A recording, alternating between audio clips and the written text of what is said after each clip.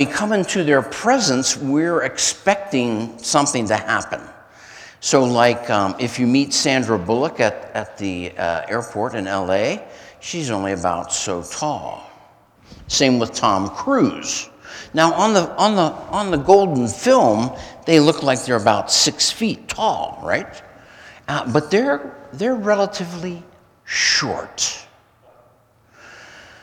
When I was at Wheaton College and Father Brad knew me there, we were somehow, he was at some other wild seminary at that point, I think, or something. John Stott, the famous Anglican, came to Wheaton, and so I was expecting an Anglican presence. You see, I was only one of 3 Episcopalians at Wheaton at that point. In fact, on the application to the college, there was no place to put your denomination if you were Episcopal or Anglican. I was an other at that point. And so I was expecting John Stott to arrive in an Anglican collar. But because he was low church and very evangelical, when he came, he was just in a regular old suit and tie. Oh. I was crestfallen. Because everybody at Wheaton knew about John Stott. They probably didn't know that he was an Anglican. But John Stott was a leader in the evangelical church, in the worldwide church. And I thought he should play the part. And unfortunately, that morning, he did not. I did get him to sign my Book of Common Prayer, however. All right. So I wasn't totally deterred. The same thing happens in Nazareth today. Jesus, full of the Spirit, says, "The Spirit of the Lord is upon me." Now, this is crucial. Luke is relating this event to us, and this is crucial to know. Jesus is not mixed up about who he is. From the beginning of his ministry, he knows the Spirit of the Lord is upon him. He is anointed to do the Lord's work. This means that later on, when he's talking to the Syrophoenician woman, she is not educating him in the need to go to the Gentiles and to be nice to Gentile people. Okay?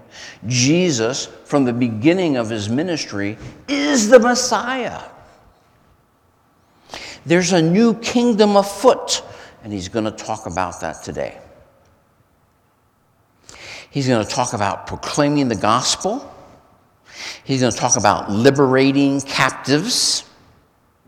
And interestingly, he reads from the book of Isaiah. Now, if he was reading from the Torah, he would not be able to skip around in the scriptures. If you read the Torah, you had to read straight. But if you read from the prophets, you could skip around, and you would use the time when the translator is reading in Aramaic what Jesus is reading in Hebrew. You would use that time to jump back. He's mainly reading in Isaiah 61, but he jumps back to Isaiah 58, which is probably in a column close by.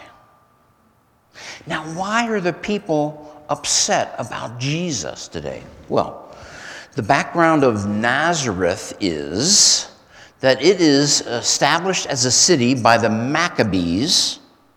You'll remember that the Maccabees were persecuted and were trying to throw off the Greek kings and culture.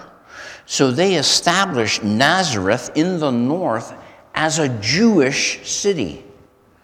A Jewish city amongst other Gentile cities, so that they could claim back the territory. And so Nazareth has a particularly nationalistic, narrowly nationalistic flavor. Jesus is not interested in that at all, because he is here to proclaim the gospel to the poor, to release captives, and that means everyone. He serves the God of Israel, who's not limited to Israel, but is the God of the whole world. Amen? Amen. And he serves a God who calls us to serve him. We don't call God to serve us.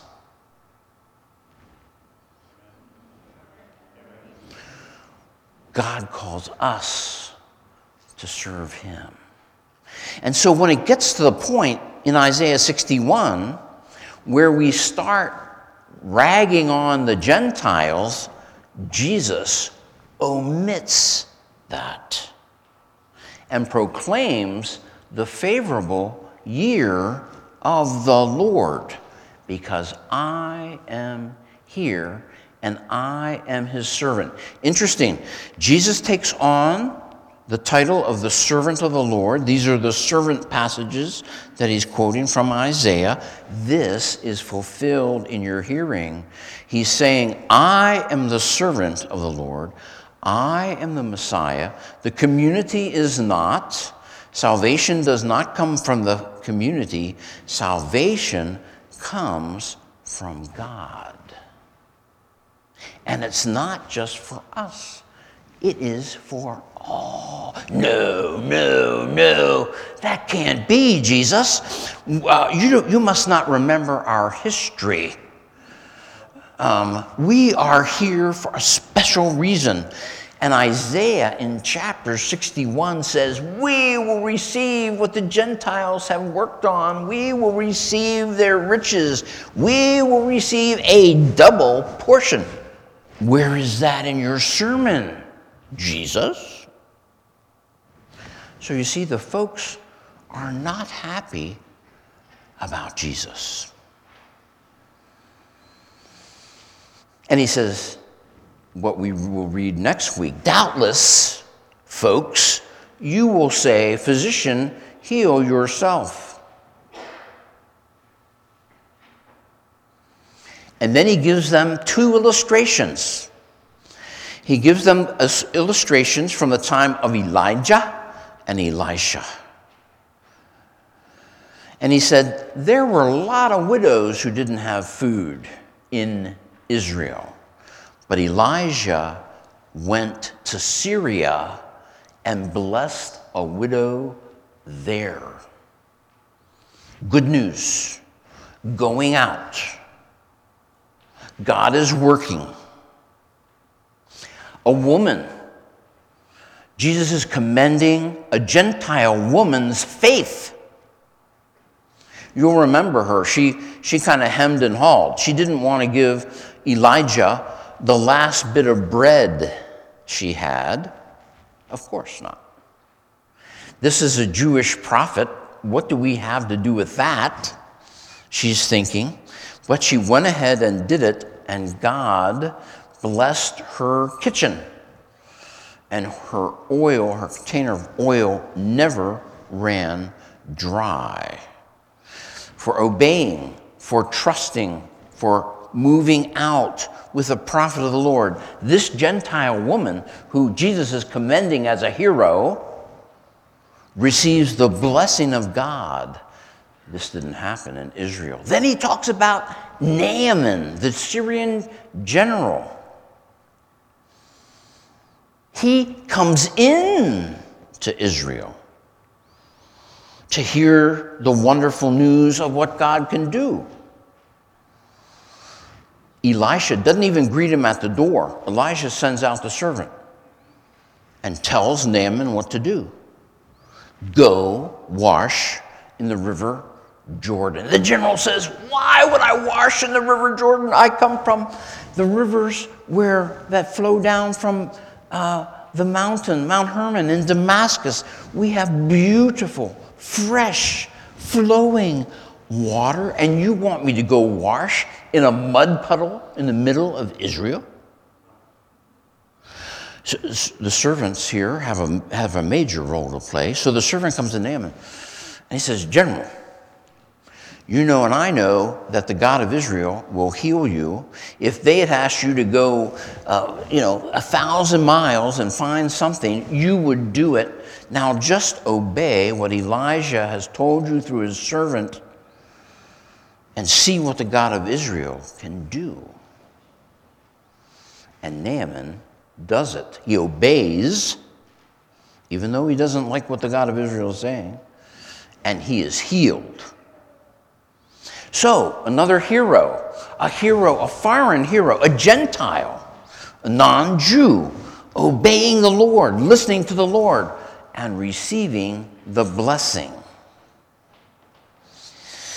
So the exciting thing today that Luke gives to us is this sermon by Jesus in Nazareth.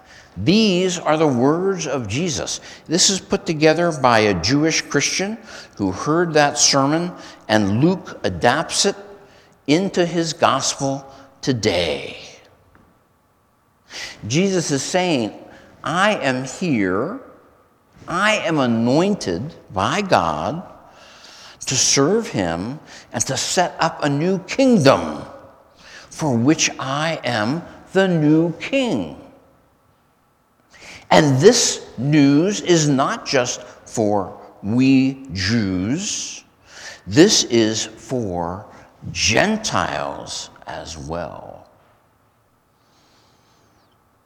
The reaction of the people is to do something the same thing that if you would hear blasphemy from someone, that is to go throw them off the side of the cliff. And if they're not dead by the time they reach the bottom, then you pick up big stones and throw them and kill them that way. Heresy.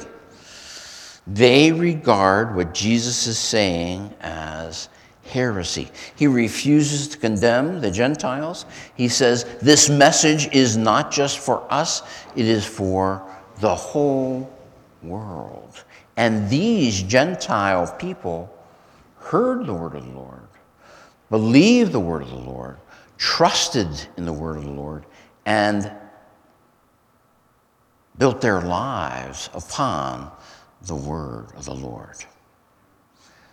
Who will you be like? So, the folks in Nazareth decided, let us stone Jesus. Let us throw him off the cliff. We don't like him. And he was the son of Joseph. He should have known better. He was brought up in Nazareth. He knows our history. He knows that we're oppressed. Jesus says, I have a different task than what you are culturally used to. We are to proclaim the gospel to all. Who will you side with today? Will you side with the people of Nazareth, or will you be on Jesus' team? Jesus calls us to join him, to trust, believe, and act on what his program is, not what our program is. And he calls us to believe in him today. This scripture is fulfilled in your hearing.